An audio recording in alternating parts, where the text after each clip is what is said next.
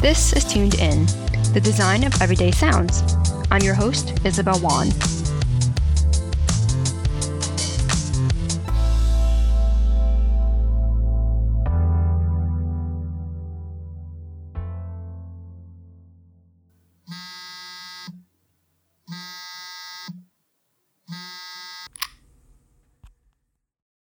From the moment we wake up, we're surrounded by sound.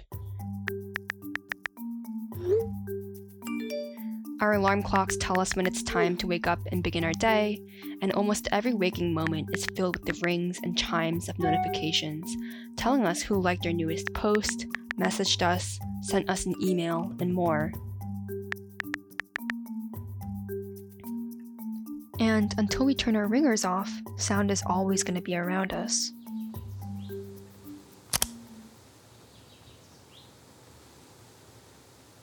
When we think about the products we interact with on a daily basis, we may not recognize the impact that sound has on these experiences. The beep of the microwave whenever our food is ready, the blare of a police siren outside, the chimes of our phones.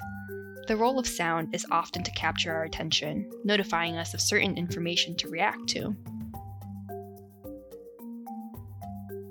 So in this way, sound is often used as a method of communication.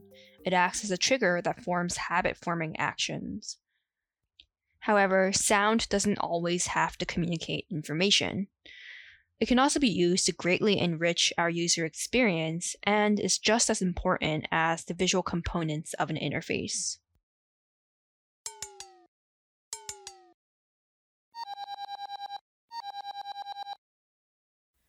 What you heard just now are two examples of iPhone notification sounds.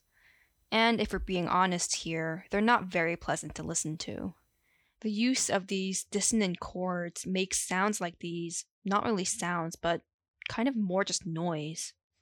And I can imagine that our initial responses to hearing sounds like these are probably annoyance rather than a desire to continue interacting with a certain interface. So yes, these sounds do their job of capturing our attention, but they do so in a way where we're left feeling uninspired and unmotivated to continue interacting with this product. So what about a sound like this?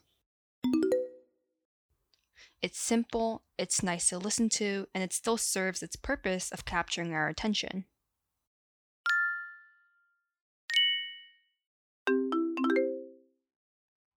And more importantly, these sounds are satisfying and they leave us feeling good, which is the cornerstone of all good design. So you may be thinking, why is all of this so important?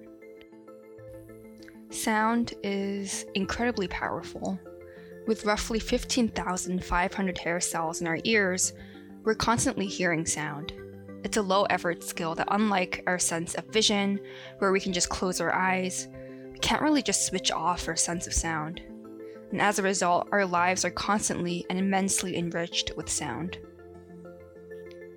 So, as designers, it's our responsibility to ensure that the sounds that we incorporate add to the user experience in delightful, natural ways.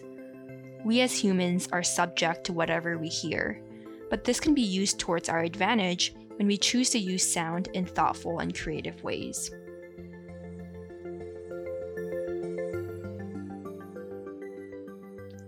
And lastly, one of the most important and valuable aspects of sound is that it's emotional.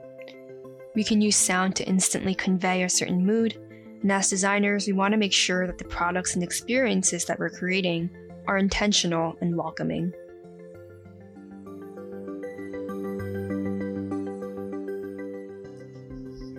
So what is the future of sound in design? Well, there's still a lot to be explored when it comes to the role of sound in the design of the products and the interfaces that we interact with. And unfortunately, sound design is often overlooked when we consider the design of a certain product, and this can result in unhealthy attachments and even annoyances in the products that we interact with on a daily basis. However, when done correctly, sound is powerful, and good sound design can create whimsical, engaging experiences that draws users in, creating healthy and enjoyable user experiences overall.